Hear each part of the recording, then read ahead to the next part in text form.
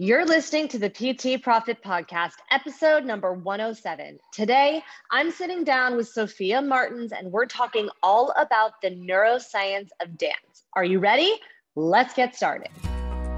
Hi, I'm Beverly Simpson, former fitness manager turned online personal training business owner. And this podcast is where smart fitness professionals, including trainers and clinicians, discover how to increase client performance in movement, package and position their products and services, and get out of their own way so that they can increase their revenue to live a life that they love without sleazy sales. Welcome to the PT Profit Podcast. What's up, Coach? Thank you so much for pushing play on another episode of the PT Profit Podcast. I'm your host, Beverly Simpson.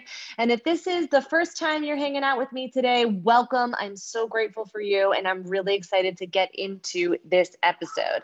So right now, I am currently batching a whole bunch of interviews. My team, they're amazing, and we had done a lot of interviews back to back. And so I am currently doing all of the intros right now. So thank you so much for your kindness and patience. If you can hear some of the background noise, because my children, they currently are home right now. So thank you so much for your patience.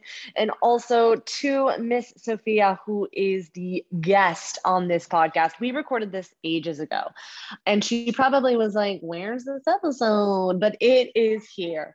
So I'm so excited to dive in because we talk a lot about the neuroscience and honestly what happens inside of our brain and how it impacts us in our performance. Now, she specifically speaks and helps dancers. However, this can be translated to our clients and also to ourselves. So Sophia Martins is an international dance neuroscientist.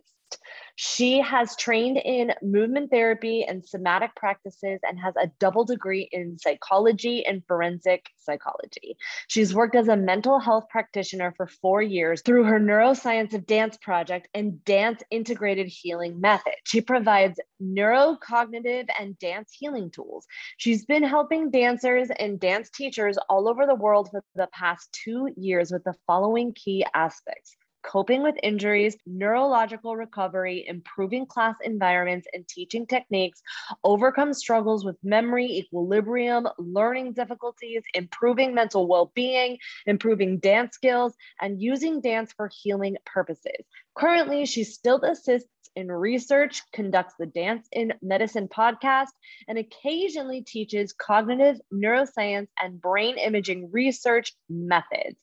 So without further ado, let's go ahead and roll that interview. What's up, Sophia? How are you? Thank you for being on the show today. Thank you so much. Thank you for inviting me. Oh, of course. I can't wait to get into the conversation today around dance and neuroscience. But for those of you who share a little bit with us about who you are, who you serve, and how you got there. Yes, so I'm a dancer and a neuroscientist. And I got here by just going to study neuroscience. And I was really lucky to have someone there who was doing dance, who was doing research on dance. So he became my supervisor. And that's how I started researching dance and really merging dance with neuroscience together.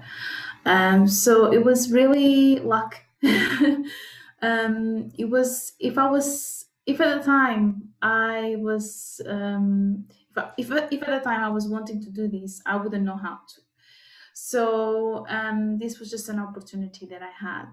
And since then, I've been studying all I can. I've been doing all the research I can in the field to be able to get even more information because it's a really recent field. And the point of my project really is to share the information with the dancers in a way that they don't have to know any neuroscientific concepts.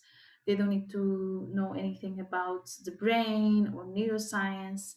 They can still get the good content and how the good bits of the research and that can help them without having to go through all of that. And I think that's important that research is conducted, but also that is passed on to dancers, because there's so much information that can help dancers. It's just being there on academia. So this project really works um, with that purpose in mind, but also to get to know what the community wants and what the dancers need, so I can also pass that on to other places where they are doing research. I love that. Okay, so can you just, you mentioned that this was a new field. So can you dive a little deeper into specifically what you mean when you say that you're a neuroscientist, and how specifically does it help the dancing community? Okay, so well, I think research in neuroscience, in dance, neuroscientific research in dance, can help dancers because um, of the cognitive side, first of all. So a lot of the things that I teach and a lot of the things that I research is cognition. So how can dancers memorize what's their attention, and how they can pay attention to so many things at the same time. So all those cognitive skills that dancers have can really inform the neuroscientific community about those cognitive processes in the human brain. So the scientific community gains from that, but also the dancers can gain from that, because if you know how the brain works, then you know how to learn better, how to perform better, and how to overcome any struggle that you are going through. And there can be, memory deficits if you struggle memorizing choreography, or if you struggle paying attention in class, or if you have neurodiversity as well. There are a lot of components where the neuroscience can really help dancers with all of that, and that impacts and influences the other aspect. It influences their mental well-being, because cognition and mental well-being and emotion are interconnected. It also influences their performance, and it can potentially avoid injuries or any other physical or mental struggles that otherwise are really hard to avoid in the future. So at the end of the day, neuroscience works along with all the other fields that are now really focusing on dance, like psychology, physiotherapy. So all those fields that are now getting that focus, neuroscience is just one of them, that really complements the other fields. Okay, I love that. So can you carry me through a little bit of the process that you go through when you're working with the dancer? Yeah, sure. So usually so first of all, I give workshops, and the general workshops. So people come in and I give them the information. I give them tips and techniques that they can apply. But I also give space for, all the kinds of questions that people come in with. Now, in a one-on-one session, that's different. I'm focused on the individual, so it could be anything. So people will come to me for the most, for all reasons. And what I do is an initial assessment to see what they're struggling with, and if it's something that I can help. Because sometimes it may be something that I think maybe, a psychologist is better, or a counselor is better, maybe a coach is better. So first I assess and see if this is something I can help with. And if this is something that I can help with, then there's an initial call where we discuss a little bit how the session's going to go and what things we can do, because the assessment is so general because it's so difficult to know what the person is coming to me for. And then there's this initial call just to clarify everything, and then we start the sessions, and we go as as the person needs me. So let's say if they're really struggling with neurodiversity, they're neurodivergent and they need some help in how to learn better, then I'll help with that, and we focus on small goals at the time. And I give them small tips that they can, small techniques that they can go apply, and then the next session we evaluate, and then we keep going until the person doesn't need me anymore. Sometimes this is really simple. Sometimes it's one session, is a little detail there, and it's really impressive because it's impressive how just one small detail, one small little thing, one small change can change the entire dancer's career and learning and performance. And sometimes just a little thing that is missing there. And so sometimes in one session, that's it. But sometimes it's a longer process. I see. So how does a dancer come to understand, oh, something's wrong with my brain? Because I feel like most people aren't like, oh, the neuroscience behind my brain, right? How do they realize and come to the realization that there are some things that they can do to fix whatever their struggles are? So the thing about this is that dancers, when they have like one of these struggles, they tend to blame themselves. They tend to think, I am not intelligent enough. I'm just not good at this. I don't have talent. So there's this idea that something is wrong with them and their brains. And because there's there's not much help when it comes like to cognition for dancers. It becomes a little struggle there. And this is one of the things I try to do, is to spread a little awareness. Why do you need neuroscience of dance? Why is this important for your well-being? And when they come across my website or they come across my content, then they can see, okay, oh, memory, this is interesting. I struggle with memory. Oh, okay, attention, I struggle with this. Or they look at the neurodiversity workshop or content, and they're like, oh, this is interesting, I want to know more. So that's often how they become aware. And usually they send me a post and they're like, oh, I like this post, do you work with this? And this is how it usually works.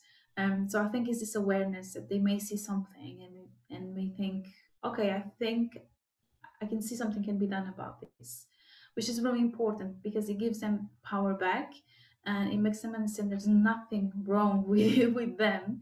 They are not, they think they're not intelligent enough, and it has nothing to do with level of intelligence. So that's how it starts usually. Is people have these struggles, they take the blame, they think it's a problem with them that they can fix, they can get better, but then they see someone is doing something about it somewhere, and they reach out for help. And sometimes it's, as I said before, it's such a little detail, it's just something, just a little change in how they train will make a difference. And I'm not saying physical change, but just a mental, cognitive change on how they approach the material makes a huge difference.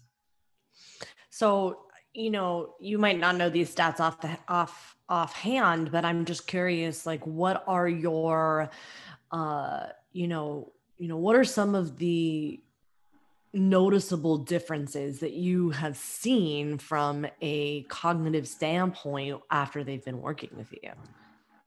Like, do they notice like an increase in their ability to memorize choreography and their stress when they go into auditions? Like, what are some of like the big noticeable differences that your clients tell you that they see? So I have all kinds of things, but I can tell you like the most common, which is memory, definitely. Oh, I have so many people that come to me because of memory issues. Attention is another one. Performance anxiety is another one. And I do everything from the neuroscientific point of view. So it's not really from the psychological point of view. I try to address how the brain processes anxiety and stress and go from there. And so those are the three. I'm just thinking if there's any other, but those are the three main points that people come to me for.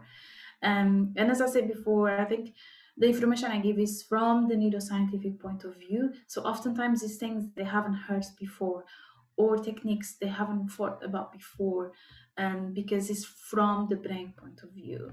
I'm not talking about mentally or physically. I'm really focusing on the brain. So this is where yeah.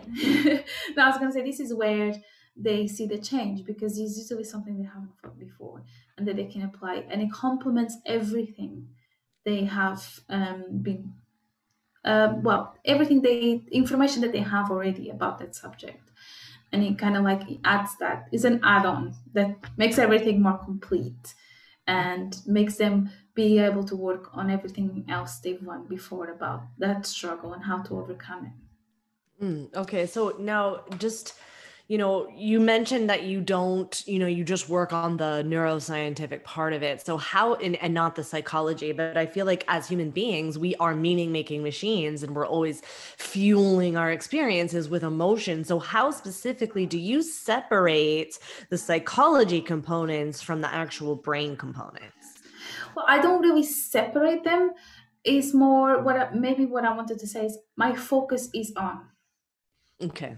But there is obviously all other components, and I have a lot of experience in mental health, and I did my degree in psychology, so I'm not completely far away from that. But I try to focus on that because people come to me because it's neuroscience of dance. They thinking about neuroscience, they thinking about brain. So for me, for people to come to me and I give them a regular, just psychological advice or that I'm not, it's not really my expertise. I mean, it is, but it's not my biggest expertise. So I really want to give them information that I know on that subject. So it's a lot of focus on the brain and how the brain processes things. And, we talked about emotions. How does the brain process emotions, and how is that related to cognition? And how one thing influences the other. And I think that gives them a bigger picture of what's going on actually up here in the brain, what's going on there. How is the communication between different structures, and that really explains a lot of what happens. And that usually helps them make sense. And if you know how your brain works, then there's a lot of things you can do about it. And a lot of the times people also have that curiosity, like, I want to know this, I want to know at the brain level how this works. And some people are really geeky and they want to know everything, like the names and just everything, like really scientific. Other people just want to know from the surface. And my workshops are really a good equilibrium and balance between those two, because I get all kinds of people. But even in the workshops, people go to the workshops, they'll take things from there that makes a big change. And this is what I get on the feedback that people give me all the time. Is I never thought about it this way. This complements things that I learned before, and now it makes sense, and now it's complete. So is like a light bulb that people have during the workshops, and they start making connections with things they've learned before, which is something I really tell people to do. Make connections. Think about your knowledge in the past and how this applies, because oftentimes that's how you get to a solution. Okay, so cool. So now, I'd love for you to, you mentioned it a little bit earlier. I'd love for you to expand a little bit on, like, how does the brain work? How do you explain how the brain works? Well, oftentimes people come to me and they don't have any knowledge. So usually I don't focus so much on the names and location and anatomy. That's not important, unless people want me to, then I'll do that. I focus more on the function of each brain area and the relationships. So as relevant, of course. So let's say someone is talking about memory, then I'll talk about the hippocampus and what it does and how memory is formed, and what is the process and why memory lapses occur and what's happening in the brain when that happens and what can influence that. So it's really more focused on explaining the process than really explaining the actual brain in terms of the brain areas and their location and their anatomy and neurotransmitters, because that doesn't help anybody, because that's just too much information. People just want to know surface of the information. What can I take from here? But I had occasions where people really want to know everything everything in detail, which is fine as well. But oftentimes people want to know the goodness without having to go through all of that confusion of how the structures work and the chemicals and all of that. So this is how I do it, and I always do it in a fun, interesting way. So I like to teach neuroscience in a way that is, I make analogies and examples, and I make jokes about the structures, and because that really keeps people engaged instead of, this is really boring, and stop explaining me this complex process for 1 hour. And this is how I do it. So for our purposes, though, I would love for you to share a little bit about like what's happening in the brain when someone's experiencing memory loss. Memory loss. Okay, hold on. There's memory loss or memory lapse. Because memory loss, we can be talking about something clinical or memory lapse. Okay. Just to clarify, because if I'm gonna say something and it's like, no, that's not memory loss. Sure. So in a memory lapse, something has. So first of all, when you have a memory lapse, something has interfered with that automatic pathway that you created, because a memory is a pathway that was stabilized and created. So a neural pathway in your brain, a specific communication that goes from one point to the other, and that has been settled. So that's in your long-term memory. It's there for months, years, or forever. So when that happens, something has really disturbed that connection over there. And that can be a lot of things. It could be anxiety, and the brain is really focused on keeping you safe, because that's basically anxiety. Your brain is focused on survival, keeping you safe. That can be a distraction. So the brain had to direct attention to something else and disrupted that pathway from running, from activating properly. It could also be confusion on that memory. So if you have a long-term memory that is not solid, that is just, there's a lot of confusion, or it could be a detail in the choreography that you're not sure about, or it wasn't solidified properly, then that can interfere, or that can cause confusion, because you can be confused about, is this movement or was the other one, if you're not sure. So there's a lot of different things, and this is, when it comes to memory lapses, I always try to see what's happening first. So I'm trying to understand what is causing you this. And then there's a lot of other components, like low self-esteem, lack of self-confidence. You don't believe that you can do it. So it's causing all this emotional stress that then again is related to cognition, is related to memory, and is really influencing your ability to recall. Because let's say, for instance, you have low self-confidence because something happened in the past, a bad experience.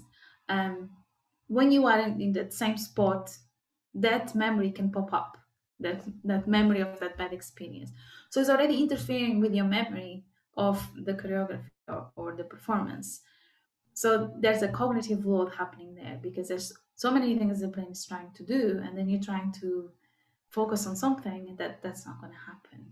So this is why a memory lapse occurs, and obviously there's a million other reasons that this can happen, and it's usually individual by individual. There's something specific that they have that they're trying to work with, and this is where I help them manage that in my best capability. Sometimes it's something that I cannot help, because sometimes it may be a clinical case, or they may have something at the neurological level that's just totally out of my my capability of helping, because I'm not a doctor, and so usually I direct them to a physician that can help them.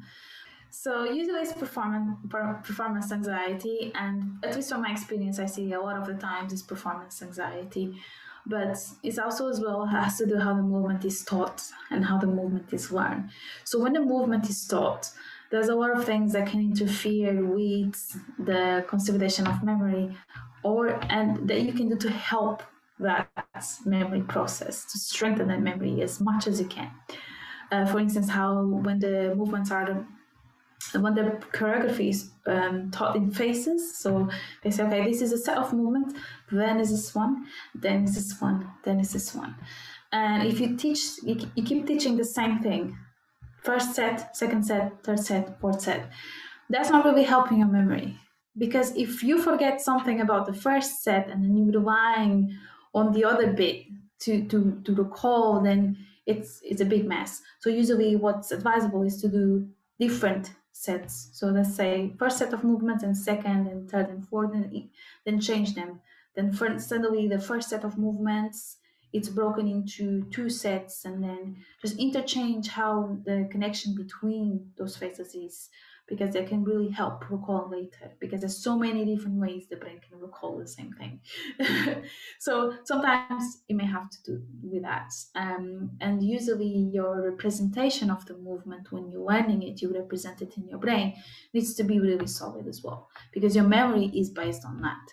So you can see how sometimes memory struggles can go way back to the beginning of learning the movement, to the first second you learn the movement.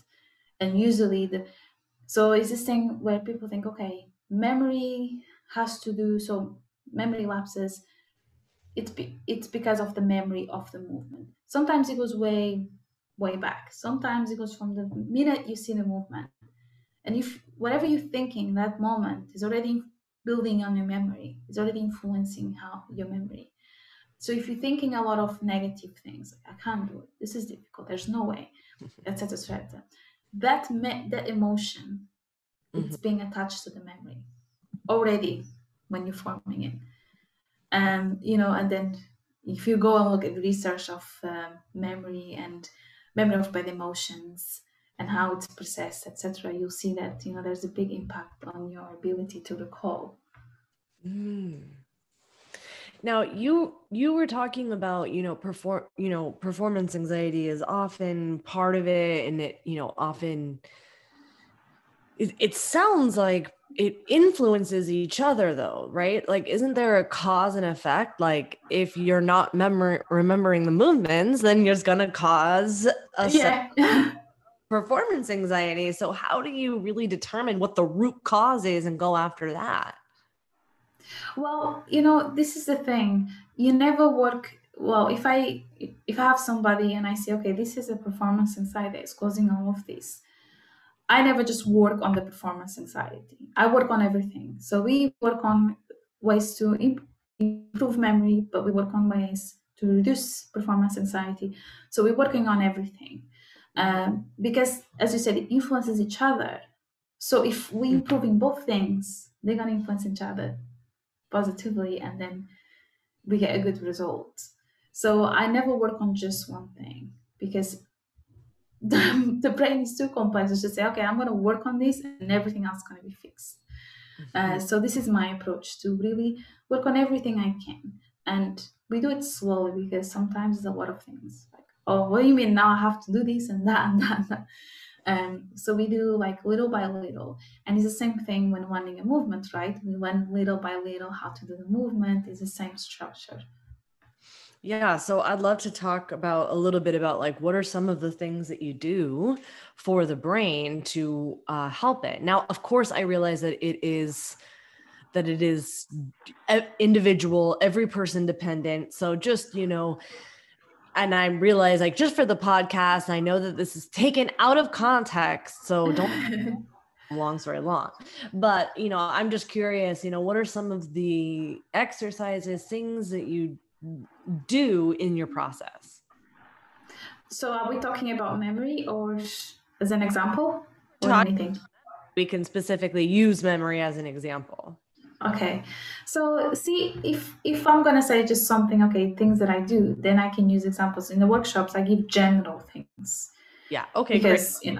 I'm just giving people general, and this is one of them, the one I just said about, changing when you learn choreography, is good to change the face, so the phases of movements and the sets of movements and how they are taught. That's one of them. But there's another one, which is using all kinds of cues, like visual, proprioceptive, so how the movement feels, auditory. The more different types of cues we have in terms of using all of our senses, the more the brain has, so the more resources the brain has to recall it from. When you have a memory lapse and you're trying to recall it, the more specific, so the more different areas of the brain that has been stored, the better are your chances of being able to retrieve that.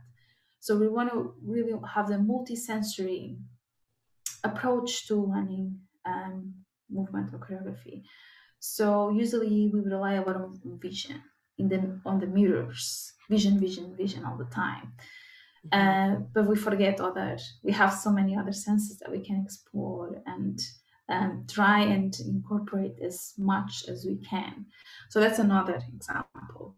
So this is just general things that I teach in the workshops. And obviously I explain why. There's a theory part where I explain the why and how, etc.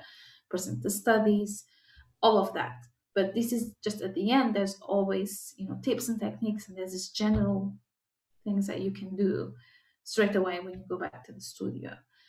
But then a lot of the times the specific personal approach is needed. But this is just in general. So this is one of a few examples of exercises that I indicate or changes that I indicate, all based on research, of course. This is not just my opinion. I just feel like this is all based always on on research that has studied dancers, and those were the results, and these things we can do to apply, and that at least until now everything has been a good feedback from dancers, that it has worked for them, that they notice a change, or they applied. Sometimes you can apply these general things I just told you to your own, so you can kind of change it. And a lot of dancers came up with amazing creative ideas. They say, I applied this that you told me, but I changed it a little bit. I've done it this way because it's better for me, or is more suitable for the studio or the dance style that I'm doing. So a lot of the times the dancer will also change the exercise to their own personal needs.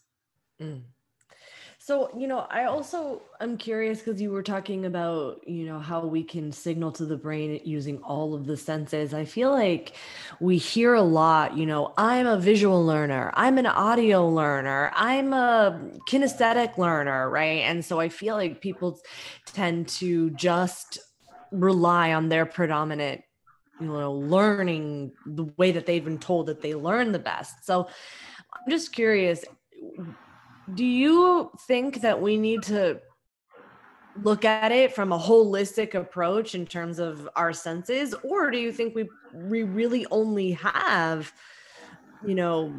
you're a best learner visual? Is basically what I'm asking is, can someone who is predominantly visual also take in auditory, also take in kinesthetic type of learning? Yeah, so you're talking about the multiple intelligence. That's a lot of, each person maybe. The thing about this is that you can say I'm a visual learner. And I can say that I'm a visual learner. But when I say that, and this can be quite dangerous, because you can have multiple. You can be visual learner, but also an auditory learner. Or you can depend on the task. You may be doing something like dance and you may be more visual learner, but you may be, playing piano and suddenly you're more auditory learner. So this fluctuates. It's like the brain is not a specific thing and it's like that, and it's just, so you can be a lot of different things depending on the task. Or you can be, more than one thing for one task. So I think we should, emphasize that. So we should emphasize that if you are a visual learner, then make use of it. Make use of it, and if you want through pictures, then do everything you can to really emphasize that, because that's your strength there. But don't ignore everything else. And a lot of the times, what can be done is, let's just focus on dance. I say I'm a visual learner. and I focus on that, and I really bring that strength. So if I went through images, I pay attention to patterns and shapes. And my neurodiversity course, I talk about all of these. What you can do if you are a visual learner, then what you can do to really strengthen that. But also, you shouldn't just stop there. So I don't just stop there. If I know I'm really weak in my auditory learning, then I can go and do other activities that will strengthen that. For instance, if I know I'm a visual learner, so I know my kinesthetic learning, so how the movement feels is not that great, then I can go and do yoga, somatic practices, other things that will strengthen that for me. So a lot of the times you have to get out of dance, go and do something else to complement your dance practice. And that's the best, really the best way to do it. But don't try and go against what you are. Don't try. I'm a visual and I can't be anymore. That's it. Now I need to do something else. So, I'm curious. You were saying too that, to work on maybe some of your other learning capabilities that you might not be predominantly, like it might not come as naturally as, say, visual, but I've heard people say before, oh, no, don't focus on your weaknesses. I'm putting that in quotations, and really emphasize your strengths, because that's what's going to carry you and drive you further. So how much of our energy should we really be focusing on trying to strengthen all different types of learning if we're struggling with, say, something like memory lapsing? Okay, so first, I agree with it. You have to focus on your strengths, and that is where your energy should go the most, because that's your strength. But you can't just ignore your weaknesses; they're still there. So if you're really weak in terms of, let's say, your kinesthetic intelligence, and you really have a hard time in feeling the movement, in, let's say, knowing where your body is without having to look, or if you rely a lot on the mirror, let's just give this example. Then you have to see that weakness is not going anywhere if you don't focus on it, and it's really gonna affect your performance. So you want to work on that. So we should be working on I don't like to call it weaknesses, because they're not weaknesses. It just points to work on. So, and everyone has different points they need to work on. So there's just, I feel like weaknesses may be a strong word especially for dancers, because they think I'm weak, and that's not what it is. So yes, but areas of opportunity. Yes. So I think it's really, not ignoring them, working on them, but I think it's important to focus on the strengths, because it also brings your self-confidence. If you're just focusing on the weaknesses, then you feel like you don't have any strengths. And being a visual learner, especially in neurodiversity, when neurodiverse people, they think they may think they're not intelligent enough, they're just weak, they're not useful, etc. All kinds of things. When actually each neurodivergent person has a really good strength. They bring so much into the community. So as a student or as a teacher, you should be focusing on that, but not disregarding that they have maybe points they need to work on, and that can really help their performance. I see. So now, why dancers specific? Is this only for, like, is there, would this benefit other, how did you get into dancing specifics? So how did I focus on that specifically, or? Yeah, let me rephrase that question for you. Okay. When you got into this work, what caused you to focus on dancers specifically? Oh, okay. So as I said before, I had the opportunity to research dance when I was doing my studies, and that's how I got into dance. So before that, all my neuroscience and psychological knowledge was just, general, like the general population, I'd say. And then as I started researching dance, my focus became on dance. So in terms of like neurodiversity, I'm going to focus on dancers. Because I think it's a population, especially when it comes to neurodiversity, that is neurodiversity is not as considered as it should be. Every teacher should have some kind of training in that, because a lot of the neurodiverse people do come to dance classes, and they are a big part of our community. We need to support them, and by supporting them, we gain so much, because they have so much goodness to offer, so many good things. So my focus is really on that, because it's my work, is what I do, is a project I have, and that's how it happened. I see. So do you have any background at all? Any? Did you dance? Oh, yes. It's just that word was missing somehow, because of the network. And I'm like, yes, I danced for it's gonna be 9 years now, and I'm also a dance teacher. I don't teach dance. I used to. Now the project just took over so much of my time that I only do like little salsa dance workshops. It's rare that I teach dance anymore. But yeah, and also I started dance late. I was 20. Yes, I was 20. I was turning 20 when I started to dance, and it was quite late for if you compare to how when people start dancing. So I do know the struggles of an adult dancer when you start dancing when you're already an adult, and what, because it's different struggles that you go through. So it's a different perspective than when you are growing up and then you went in dance. You go through different challenges. And I also go against that idea that you have to start really early or you lost your chance. That's not true. I became a dancer, became a teacher, and it's really not about age and the idea that your brain starts decaying when you get old and your cognition goes down. It depends on how you live your life, really. Mm-hmm. How do you engage your brain, and how you keep your brain healthy. Mm-hmm. Okay, that's so cool. What type of dance do you work with?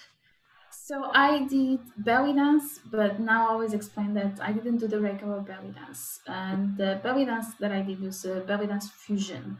So it fuses all the dance styles into it. It's all kinds of dance styles are fused, like tango, hip hop, contemporary. Everything is like kind of fused into that. So it's difficult to explain because you get movements from everywhere.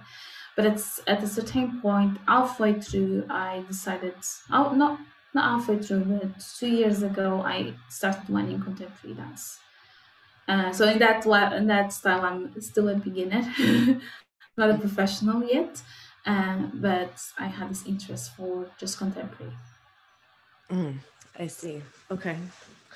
Cool. I love that. So when you are, when you're working with your dancers, how long does these, changing these neural pathways or building neural pathways in the brain typically take? Oh, that's a question that is impossible to answer. Yes. It depends on each person. It depends on so many factors. But I think the important is not the speed, is the quality of the work we are doing. You can change something really quickly, and then if it wasn't done properly, it's not going to have a good effect. So it's really the process. It's like, let's say, an example, when you're trying to lose weight, you go on a diet. If you go for the quick diets, then you go back to the same cycle. But if you work slowly on your eating habits, so step by step for over a year, maybe 2, then you get your changes and they're permanent. So I don't focus on speed. I think slower is faster, always. Okay, so you hear things like, it takes 21 days to change a habit. It takes 66 days to change a habit. Okay, yeah, great. So not true. Give me the truth to that. No, because that really depends on the person, first of all. So the person has let's say in dance, the person has a motor history. They have a personal history. They have so many things there that can influence the speed or not. It depends on the motivation. It depends on how they adapt to whatever exercises or whatever habit they're trying to change. It depends on the environment. It depends on their support. It depends on so many things. So the brain, as much as we like to think is a computer, it's not a computer. It's a messy computer. It's a computer that has so many different components influencing. So it's not just click and it works, or do this and it works. There's a lot of different components influencing each other all the time. So it's really in 21 days and 15 days, it's giving one thing that works for everybody. I just talked about neurodiversity. Every brain is neurodiverse. Every brain is different. It's impossible to put a label on all brains. Yeah. Okay. Well, I definitely want to be mindful of your time. So for any of you who want to learn more about what it is that you do and who you work with and really getting down into the neuroscience, where are the best places that I could send them? So my website is www.neuroscienceofdance.com. So you can go there, and there's free resources, very good content that you can check, like examples of my workshops and what kind of things I teach. So a lot of free content that you can access. There's a lot about me, about the project, about the team, everything, partnerships, etc. And then you can go to either Instagram or Facebook and type Neuroscience Advance, and it should come up straight away. So those are the ways to find me. Feel free to send me a message if you have any questions. I'm always happy to chat about anything. Okay, cool. And of course, we're going to link all of that up in the show, so not to worry about it. Okay, Sophia, appreciate it. You blew my mind and my brain with all of these awesome that you are teaching us. Thank you so much for inviting me. It was so much fun. Thank you for listening to the PT Profit Podcast. If you like this episode, chances are your friends will too. So it would be a huge service to us if you would please leave us a review and share with your friends on your social media channels. When you leave us a review, be sure to take a screenshot of it and email that screenshot to my team at info@bsimpsonfitness.com. And we'll send you a very special Instagram podcast that will show you how to create compelling content so that your ideal clients come to you and you go from wanting clients to a wait list of clients ready for your services. Thank you so much for listening, and we'll see you on the next episode.